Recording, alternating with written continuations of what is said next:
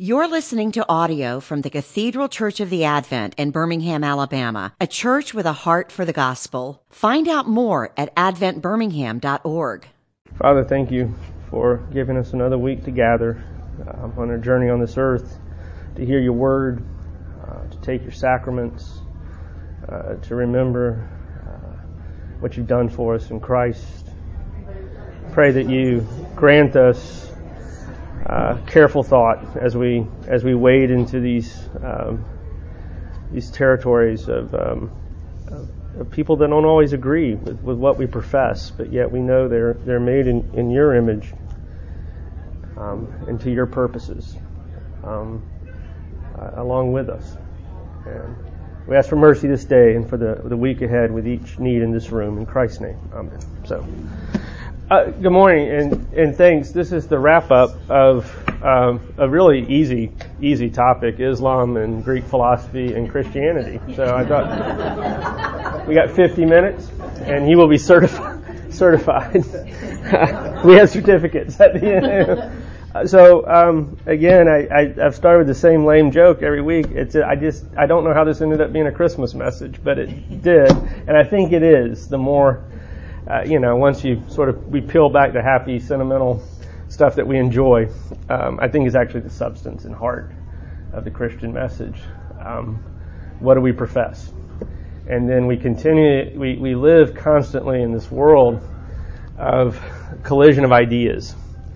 At minimum, we see it in the evening, on the evening news, if you can make it through half an hour, at minimum. But we see it in the cultural struggles of our day, the last half century or so, that aren't abiding by any means. In my world, education, higher education, in the universities, it's particularly pointed. How do you make a value judgment amongst competing ideas? And those of you who have kids and grandkids know exactly what I'm talking about, or you might encounter it in the marketplace yourself.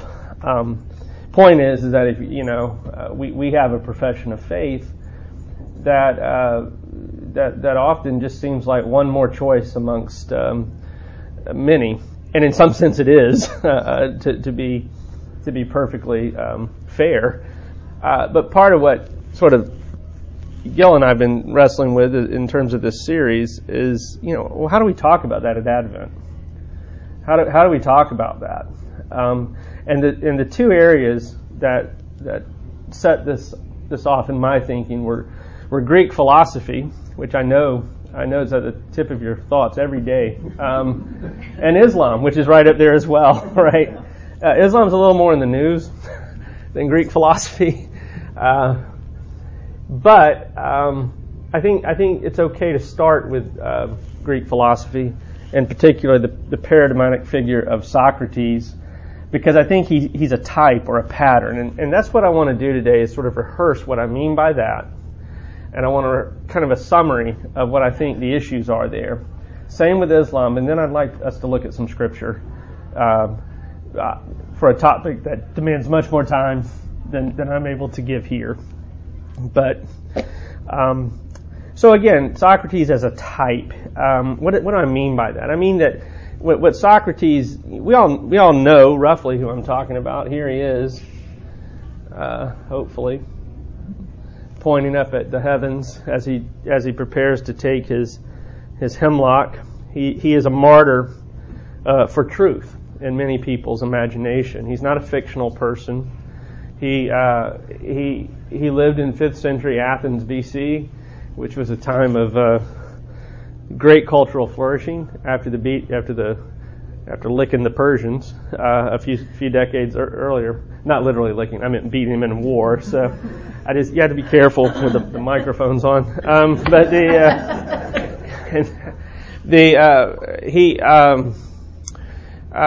he's considered the father of Western thought, the father of the love of wisdom.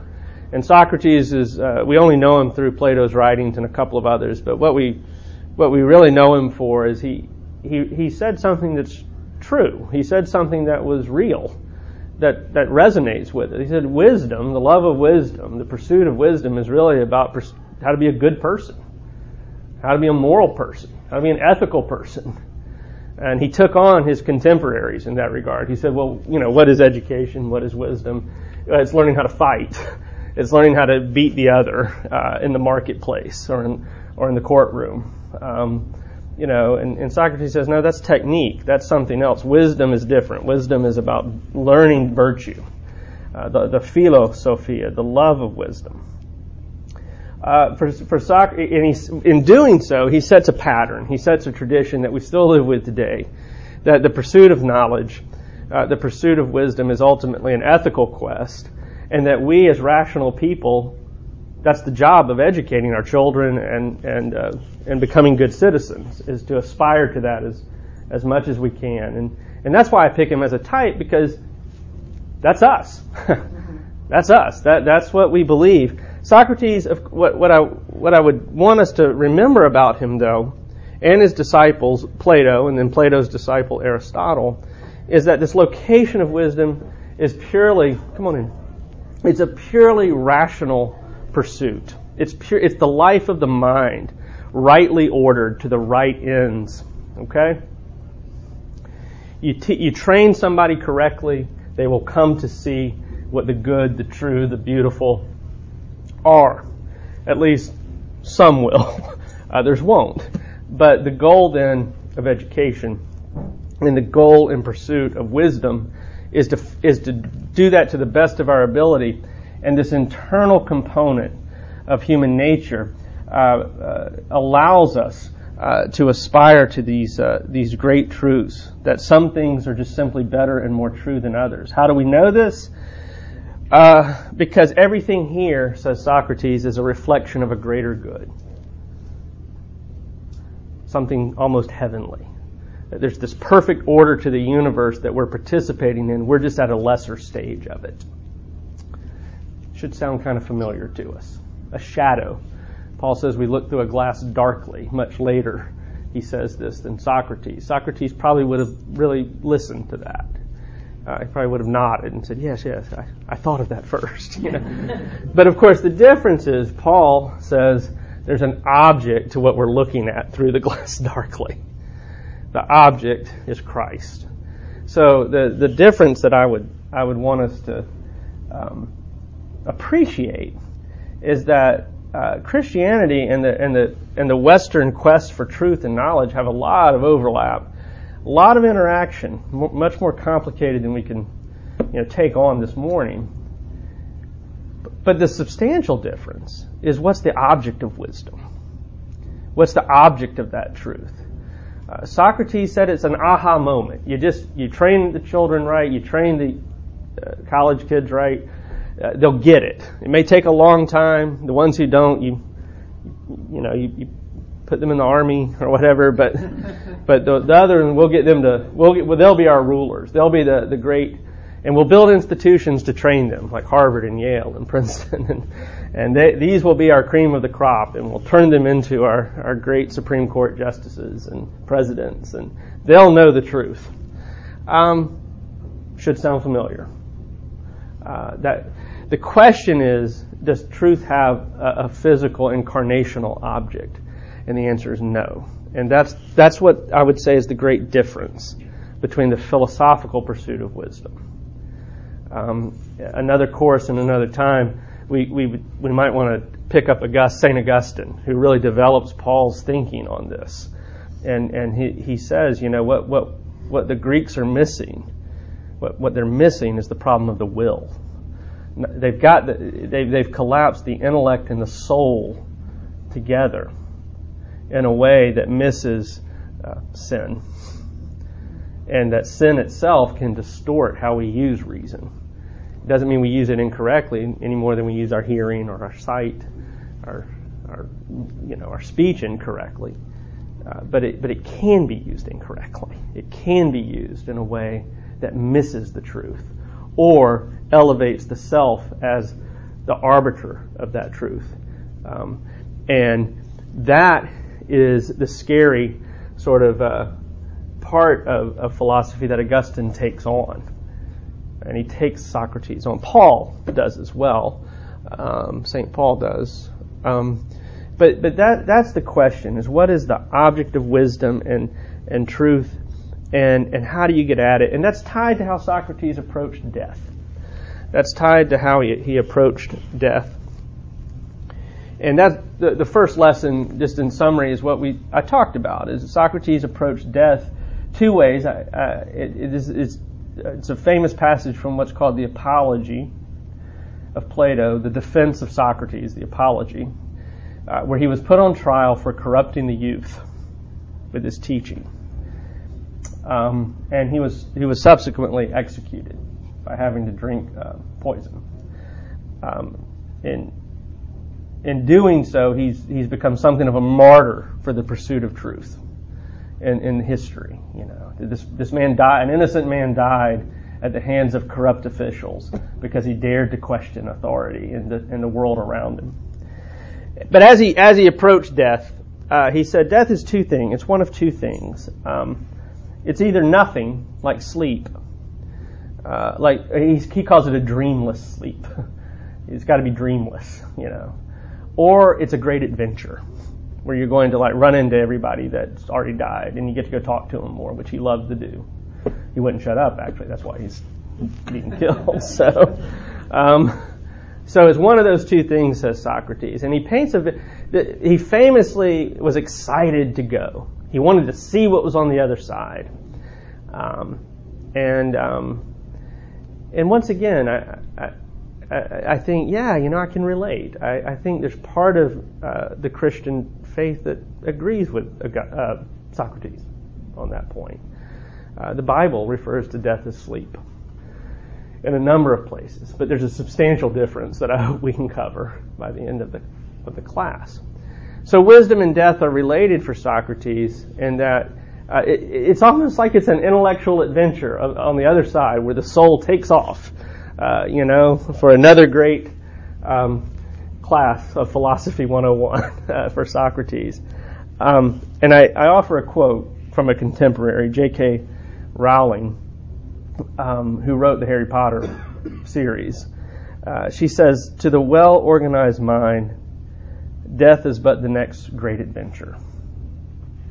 I can't think of a more Socratic phrase than that, and it just echoes in the West. You know, if there's nothing to fear, if you've lived wisely, if you've behaved correctly, and if you've ordered your thoughts in an organized way, immediately the contrast I would draw is with Christ in the Garden of Gethsemane.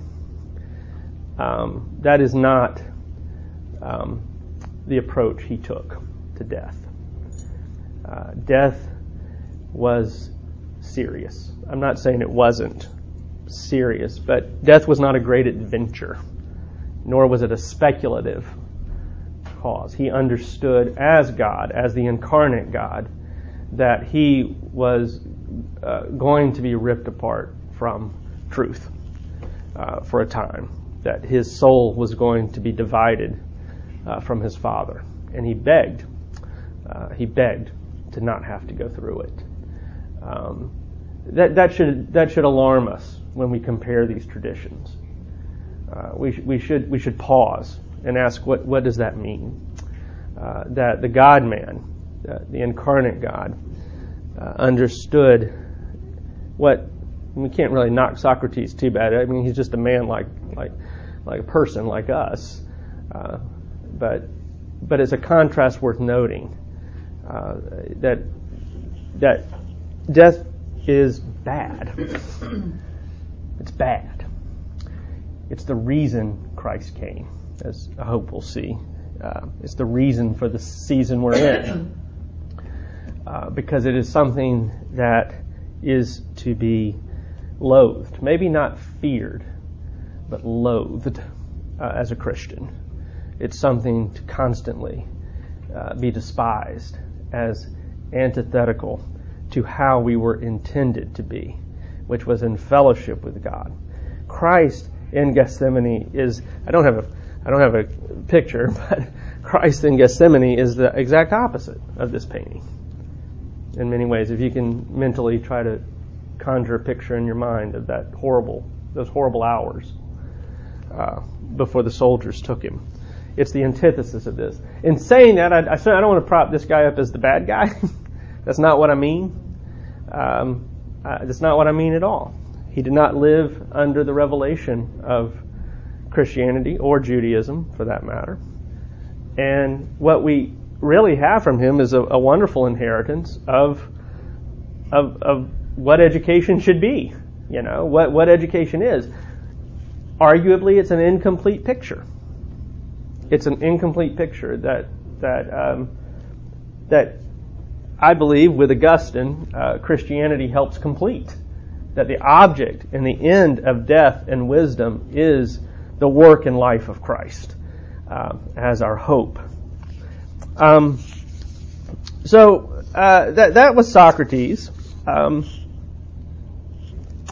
The other, and that's what I would call is the pattern or the type of Greek philosophy. Again, I know you don't live every day thinking, geez, what did Plato and Aristotle think about this? I'm glad you don't. It's not fun. But you do live every day in a world and a universe that has inherited this understanding of wisdom and death. You do live in a world where that's one of the vendors in the marketplace of ideas, that these things work. And you do live in a world where people try to find peace in that. And I do think as Christians it's okay to step back and say, well, what does this mean ultimately? And how can we learn from it? The second field of inquiry is Islam. Another approach to death and wisdom and truth. Totally different from philosophy in the sense that it is a monotheistic religion. It is, of course, we associate it with Arabia and Mecca, Medina, or Yathrib, the two great cities where Muhammad trekked. I gave a little background on Muhammad, and I'm happy to, in Q&A, do that again. But just to kind of get us to a point of contrast, again, comparison and contrast. Shockingly, if you ever look at the Quran, when I have students do this, it's always the first sort of line of questioning we enter into. Lots of references to things you would be familiar with: Noah, Adam, Moses, the prophets, Jesus, Mary. All over the Quran, you will see references to what we would call Bible stories. Now, they're not always in line with what we read in the Bible, but the figures are there. And a lot of effort has gone into, why this, why that. They're part of the prophetic tradition of Islam, of the series of prophecies that were given Muhammad between 610 when he received his first vision on if I can find my arrow, that's Mecca, and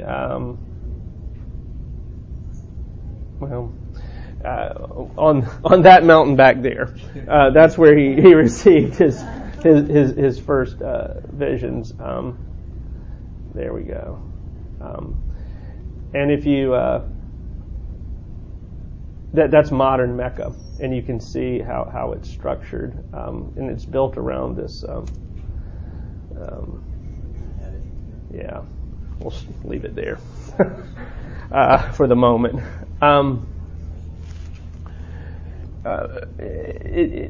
The difference between let's see if I can go back.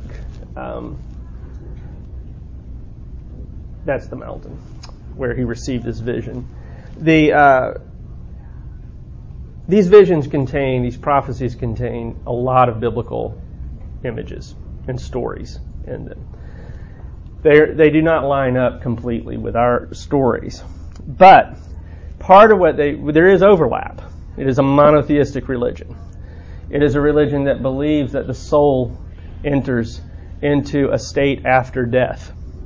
It is not a fun way that the soul does this, as I tried to tell us last week, it is actually in hard detail torn from the body. You are visited by two angels at the moment of death who show you heaven and hell, for lack of a better. They have different words for it. The soul actually at death and the body are temporarily reunited, so you can visit and see what awaits you. And of course, it's a very painful process that's described in the tradition. The Quran doesn't outline this so much as the tradition does. What the punishment can look like. The only way you can really escape this intermediate state of conflict is to die a martyr. And then the paradise you will receive is what we call the Garden of Eden. You'll be restored to a paradise like Eden that is full of sentient type pleasures that are, we would just call our appetites that would be satisfied, right? Their spirits the martyr spirit does not return to the corpse. They go straight to this paradise. Other spirits enter into what's called Barzakh. Barzakh, those are the two angels from a manuscript. They look pretty like nice angels there. The description has them. They have big teeth and they're blue. They sound pretty horrible, actually. Barzakh is this intermediate state that the soul enters into in Islam, where awaiting the resurrection. Okay, awaiting the resurrection, and this is the day of judgment. So this should sound familiar also in our theological world. The soul enters into this intermediate state, awaiting the day of judgment, after it has been shown these possibilities. Again, if you haven't died a martyr, you can do nothing at this point but wait. The entire judgment will be based upon how you have lived in relation to the teachings of the prophet or the keeping of the law. All right? The keeping of Sharia. That is how you will be judged, is based upon your deeds. Now, again, we have to pause because Christianity has an analog with that. But it's not the same, as I hope to show by the end of this. Your faith, whether it was good faith or bad faith, did you follow the teachings of Islam? Did you follow the prophet or not? That is what will decide your eternal future. Death is inevitable for the Muslim. Okay, that's good. This is from the Quran. Death approaches sinners and disbelievers. They sense the upcoming chastisement. You pray to God to go back to life to do some good deeds, but you're not going to be granted that. That's from the Quran, the 23rd Revelation. The most frequent verse quoted from the Quran is, "Every soul shall taste death, and only on the day of judgment will you be paid your full recompense." At another place in the 3rd Revelation, the Quran urges that you do not die except in a state of Islam. The true religion in the sight of Allah is Islam. He, Allah, who created death and life so that He may test you as to which of you is better in your deeds. He is almighty and most forgiving. These are all passages that are often cited out of the Quran, along with many other. Kind of vague. It's really the tradition, the interpretive tradition, that picks up and develops it, like ours in some ways. The key here, and what I want to draw to our attention, is wisdom is law in Islam. Wisdom is law. It is living Sharia. It is living the good life according to the revelations of Muhammad. Your entire existence and your entire being is judged in relationship to how you've appropriated it in your life. Okay? What's not there is an intermediary. There is no incarnation. In Islamic teaching, wrong word. Jesus in the Islamic tradition is a prophet, okay, who unfortunately we Christians turned into a god. And that's why Muhammad had to come and receive these revelations, is to correct both the Jewish misappropriation of Israel and the Christian elevation of Jesus to the status of a god. And so it's important to note that when we talk about death in Islam, there is no understanding of mediating grace, of someone standing between you and God's judgment. God's judgment is not read or mediated or understood through the blood or atonement of His sacrifice. It's an immediate relationship between your work, your deeds, and His judgment, Allah's judgment. As I said last week, if you were to press me, this is the key and central difference between Christianity and Islam. There are a lot of others, but this is the big one, is the absence of atonement. Humans are sinless. The concept of sin is not tied to our being, right? It's not tied to something that's inside of us. It's always the freedom to choose in front of us. Okay? That's a lot. And I don't know how happy or sad you are at the moment, but for hearing all this, but I want to pause for just questions or thoughts before I want to look at two biblical sort of responses to this teaching. Yes, sir. So, how can there be mercy? Yeah. How can Allah have mercy if it's based on? Yeah. The mercy of Allah is completely within the will of Allah. So the will of Allah has been revealed through the prophet. So if you have lived according to that, you will receive mercy. But it's completely tied to the being and arbitrary will of Allah. I think our Muslim friends would say it's not arbitrary, but that's where mercy is. It's in the being of Allah and the judgment of Allah.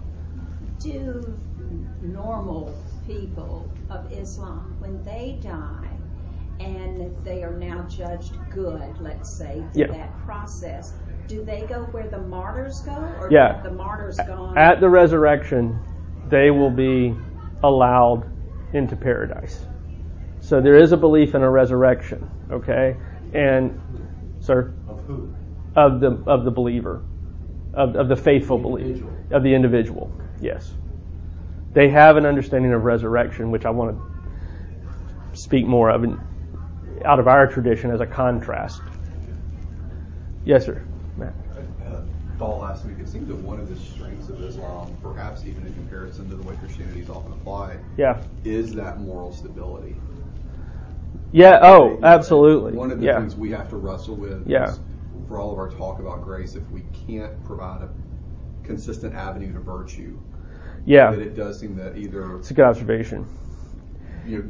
The Greek approach on one hand or the Islamic approach on the other is going to be able to step in and fill that gap if we're not careful. That isn't that the great struggle in historically in Christianity is how do faith and virtue work together, right? And our sanctification, etc. I'm sorry. Yes, sir. How does Islam handle the concept of the will? More on the free will side or the bondage of the will side? There is no bondage of the will. Yeah. Okay, so the concept of sin is not ontological, to use a horrible big word on a Sunday morning. It's not in our being. Okay, so Christianity holds that sin is comprehensive. It changed our status of freedom. That post post-lapsarian, after the fall, our choice is no longer free as it was prior to the fall into sin. Okay, that's the Christian teaching. So our freedom is broken, so to speak, and it has to be healed. Depravity is a word we use in historically, etc., etc. Islam has no concept of that. Sin is simply not doing the will of Allah.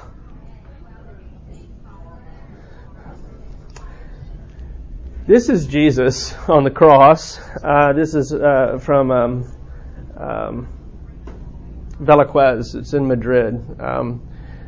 This is a starting point for our understanding of suffering, of atonement, of sacrifice. Here is another one by Caravaggio, the Entombment of Christ. These are all Baroque, Renaissance painting, late Renaissance, mid-Renaissance paintings. Jesus is always a little more muscular. Most of these patterns were taken from Greek statues who tended to be really muscular. A little of a GQ quality. And there's the famous Pietà. We have a concept of suffering and death, of course, in Christianity, that I would argue is the center of Christ's work. Is the conflict and confrontation with this death. And we have a concept of resurrection. Michelangelo, his Last Judgment in the Sistine Chapel. Again, another very buff Jesus, and Mary looking on the righteous. Here are the damned. Here are the martyrs with their implements holding him up to Christ. I don't know. Images are good. I guess that's why I'm Episcopalian. I don't mind them. They help, I think, in places. But I think to really get at it, we need to go to the text. We need to go to Paul. If we really want to understand the difference in what we profess. And there are many, many, many places we could go. But I calculated we'd have about 10 minutes left. So, 1 Corinthians. Now, if Christ is proclaimed as raised from the dead, how can some of you say that there is no resurrection of the dead? But if there is no resurrection of the dead, then not even Christ has been raised. And if Christ has not been raised, then our preaching is in vain, and your faith is in vain. We are even found to be misrepresenting God, because we testified about God that He raised Christ, whom He did not raise, if it is true that the dead are not raised. For if the dead are not raised, not even Christ has been raised, past tense. And if Christ has not been raised, your faith is futile, and you are still in your sins. Then those who have fallen asleep in Christ have perished. If in Christ we have hope in this life only, we are of all people to be pitied. But, in fact, Christ has been, past tense, raised from the dead, the first fruits of those who have fallen asleep. For as by a man came death, by a man has come also the resurrection of the dead. For as in Adam all die, so also in Christ shall all be made alive.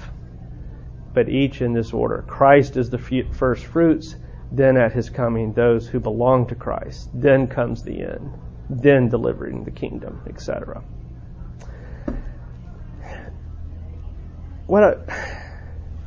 I want us to focus on in this passage. First, Paul is addressing believers here. He's not addressing unbelievers. He's talking to the church. And he's saying, pay attention.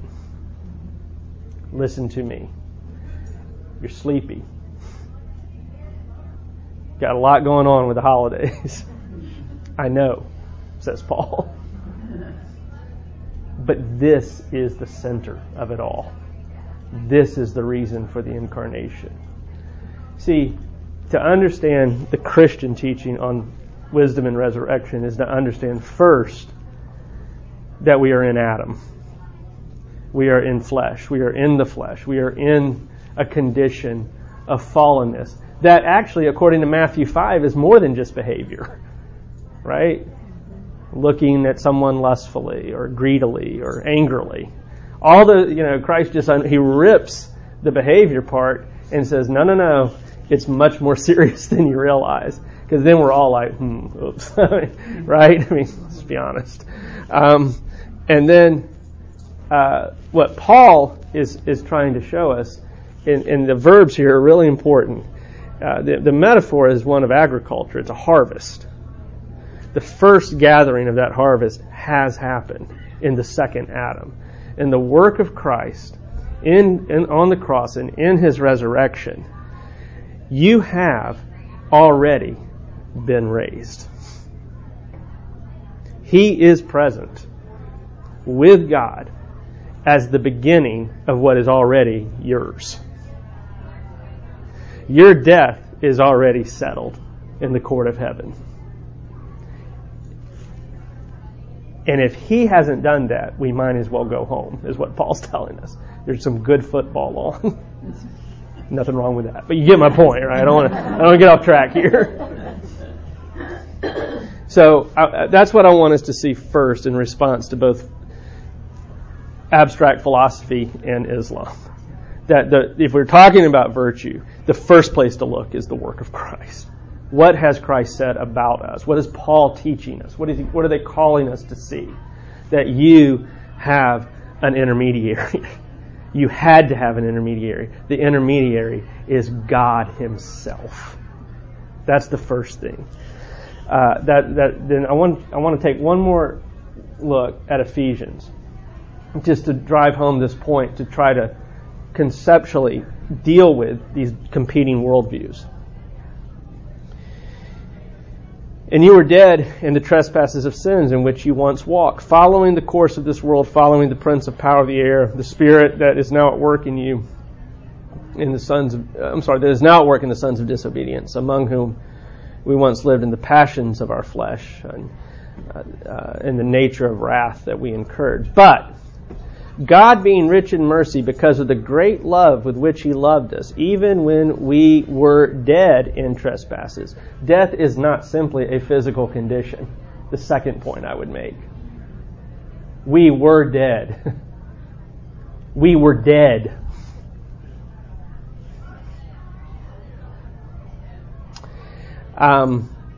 Even when in these trespasses we were made alive together in Christ, made alive, past tense. By grace you have been saved and raised up with him and seated, past tense. Not you are going to be seated. You are today seated. That's the Greek is past tense as well. Trust me. You are seated with him in the heavenly places in Christ Jesus, so that in the coming ages he might show the immeasurable riches of his grace and kindness towards us. For by grace you have been saved. Past tense. This is not of your own doing. It is a gift of God, not the result of works, so that no one may boast. It's the most direct answer, at least, to the Islamic challenge to Christianity that I believe we have in Scripture. And the key here is, and what I want you to take away from this series, is that verb. He is seated. You, alive and sentient though you are seated with him as the first fruits, as the one who has gone before you and made your death possible in a way that you do not have to go through Gethsemane as he did. You never have to fear what Christ himself had to fear, which was separation, even for a moment, from truth, from permanent, real truth. It's settled. And that is my answer. That's the Bible's answer, not mine. That's the best I can get at it in the time we have. Any questions or thoughts? Well, have a Merry Christmas. You've been listening to audio from the Cathedral Church of the Advent. If you live in Birmingham or find yourself visiting, we hope you'll join us for one of our Sunday services. Find out more at adventbirmingham.org.